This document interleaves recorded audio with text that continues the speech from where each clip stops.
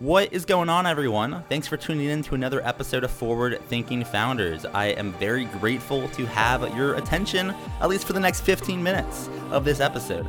Forward Thinking Founders is a podcast where I interview pre-seed and seed stage founders about their products, what they want to build into the world, and why. We dive into how they spend their time, what's their vision, what's the origin stories, all these things, so you can learn all about what's coming tomorrow. Because these companies haven't hit critical scale yet. Most of them haven't hit product market fit. These are just early stage companies, and the big question is, what can this be? And in this podcast, we bring that out.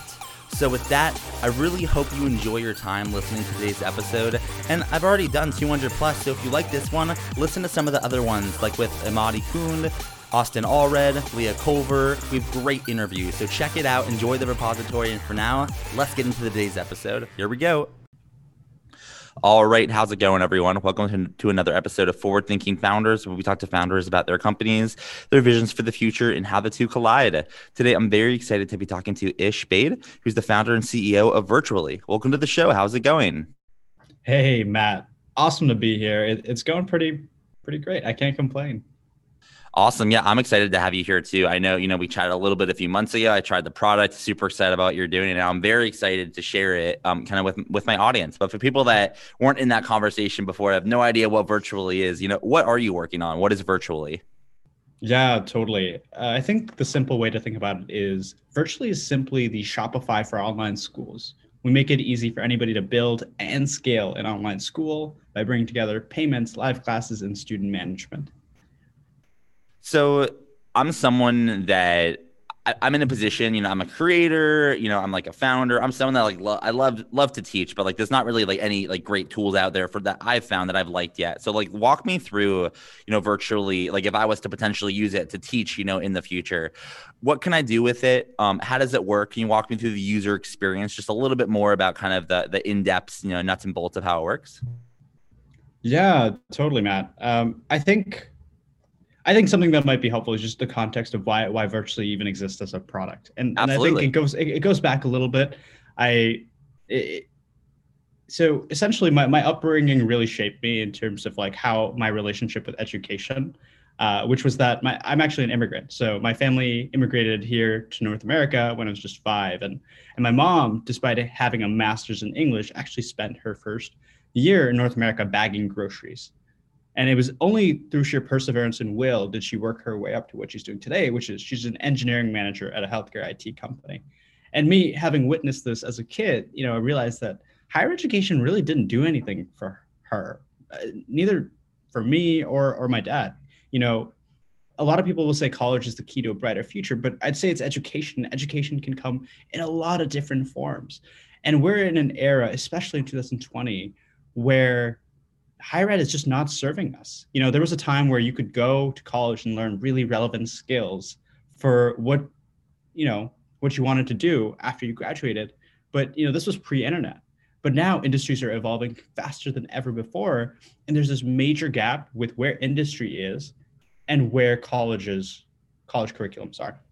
And college professors, they're great academics and they're great researchers, but they're not the ones to teach you the relevant job skills. And, one of the things we realized that Virtually is the best people to doing, this teaching and job training are all around us. They're people who've been in industry for years and years and years. And a lot of them love teaching, and they know what skills are relevant, and they can teach those skills in a fraction of the time for a fraction of the cost. And so essentially what we want to do is empower these individuals. We want them to be able to start their own micro institutions, for them to basically run their own online colleges, but they don't have the resources of university. They don't have a registrar department. They don't have a finance department. They don't have a marketing department. So Virtually is this infrastructure layer that lets anybody build their own kind of institution without having to hire, teams to do all this work for them. And so what can you actually do with the Virtually product? You can basically run your own kind of online institution. And so we handle payments, Stripe, we have Stripe integration. We integrated pretty deeply with Zoom. And so a big part of this virtual education that is really taking off is this idea of live immersive content. Just think about how you and I learn math. Very little of it is actually just passively consuming hours and hours of content. A lot of it is just having a conversation, engaging, practicing. And we really think that real-time environment is important. So that Zoom integration is a big part of that. On top of that, we do a lot of the student management. So we have our own kind of learning management system. So you can send out assignments, you can get feedback, you can post your curriculum, you can post recordings, you can have automatic attendance tracking, you can create cohorts, you can create new programs, you can duplicate programs, you can track students from admissions all the way up until they graduated and their alumni, and then build your own alumni community, all from one easy to use web platform. So two thoughts kind of come to mind. One, I mean, this is potentially like one of the most powerful, types of things that someone can build in 2020, because so many people have knowledge, and it's, hard to be able to share that with others in a way that's like, you get paid, high value stuff. But two, the second thought is, you must be really busy dealing with kind of like all these people trying to figure out, how to make money online, take their knowledge, teach, educate. So it kind of leads me to my next question is, you as the founder of this company, I'm really curious to hear, what are you spending your time on as you're working on virtually? Are you, are you hiring all the time, fundraising? Are you teaching yourself? Would love to hear just kind of like, what's a day in the life for you in this world where, this market is kind of skyrocketing and you're one of the leaders here. So what's a day in the life for you? Yeah, absolutely. And I think one of the most toughest challenges of being an entrepreneur is that as the life of your company goes on, the ball game changes. And I don't think every entrepreneur understands that. And the failure to go from playing one game to another is why a lot of companies die. And so, in the early stage, all there was for me to do was validate a problem and validate that we could build a solution to help address that problem. I think we've done that to some degree. And then we raised our first venture round, then we raised our second venture round. And I'm no longer building. At one point it was validating, then it was building. And now it's actually building the team and building the product and getting it in front of the right customers. And so now my role is not writing code. Actually, we have engineers on our team that are much, much better than me at that. We have a customer support person who's much better at customer support than me. We have a designer who's much better at design than me. And so my role for the most part is hiring and building the team. And the other part of it is just empowering our existing team. So I work with a lot of our existing engineer and product team to make sure that they're being successful. And so creating clarity around the roadmap, talking to a lot of customers, extracting what their needs are, taking that to our product team, having discussions, and then building our roadmap. And as more and more people make their way, online, especially what happened in 2020, 2020 kind of blew everything up, right? With COVID, everything has kind of changed. I'm curious, where do you think, you kind of alluded to this a little bit when you're talking about a little of the backstory, but, if education was one way for the last, 100 years, just generally on a industry level, not specifically maybe for virtually, but how do you see, like, what's the teacher of the future look like? Or what is, a school of the future look like? Like, walk me through kind of how you see things changing, especially more than ever in 2020, things are online, so kind of, the market has to shift to kind of adapt to that. Yeah, totally, Matt. It's something I spent a ton of time thinking about. And I think it really just comes down to, for the first time, geography isn't a barrier to learning. If you really think about it, everything in our life is on demand. Netflix, movies, groceries, packages, everything else comes to us. Education has been the last thing that we have to show up for in person. And it's just been such a barrier, because what if you're, a vet, a single mom, a high school dropout, somebody living in a rural area, somewhere where you don't have access to the experts. So you can't learn to be the best because they're nowhere near you. You can't get coaching or mentorship. I guess, sure, you could watch YouTube videos, but that's not the same as getting mentored by somebody. And so for the first time, we've kind of opened up the doors for people to learn from anybody.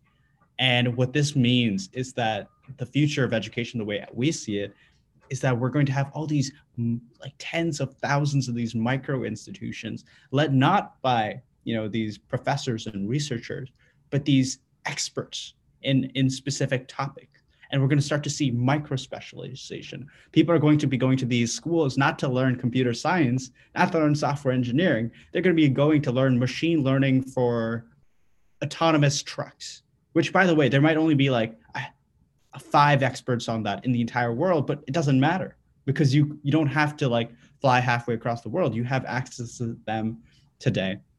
And so a lot of people will ask if like we're trying to just get rid of college.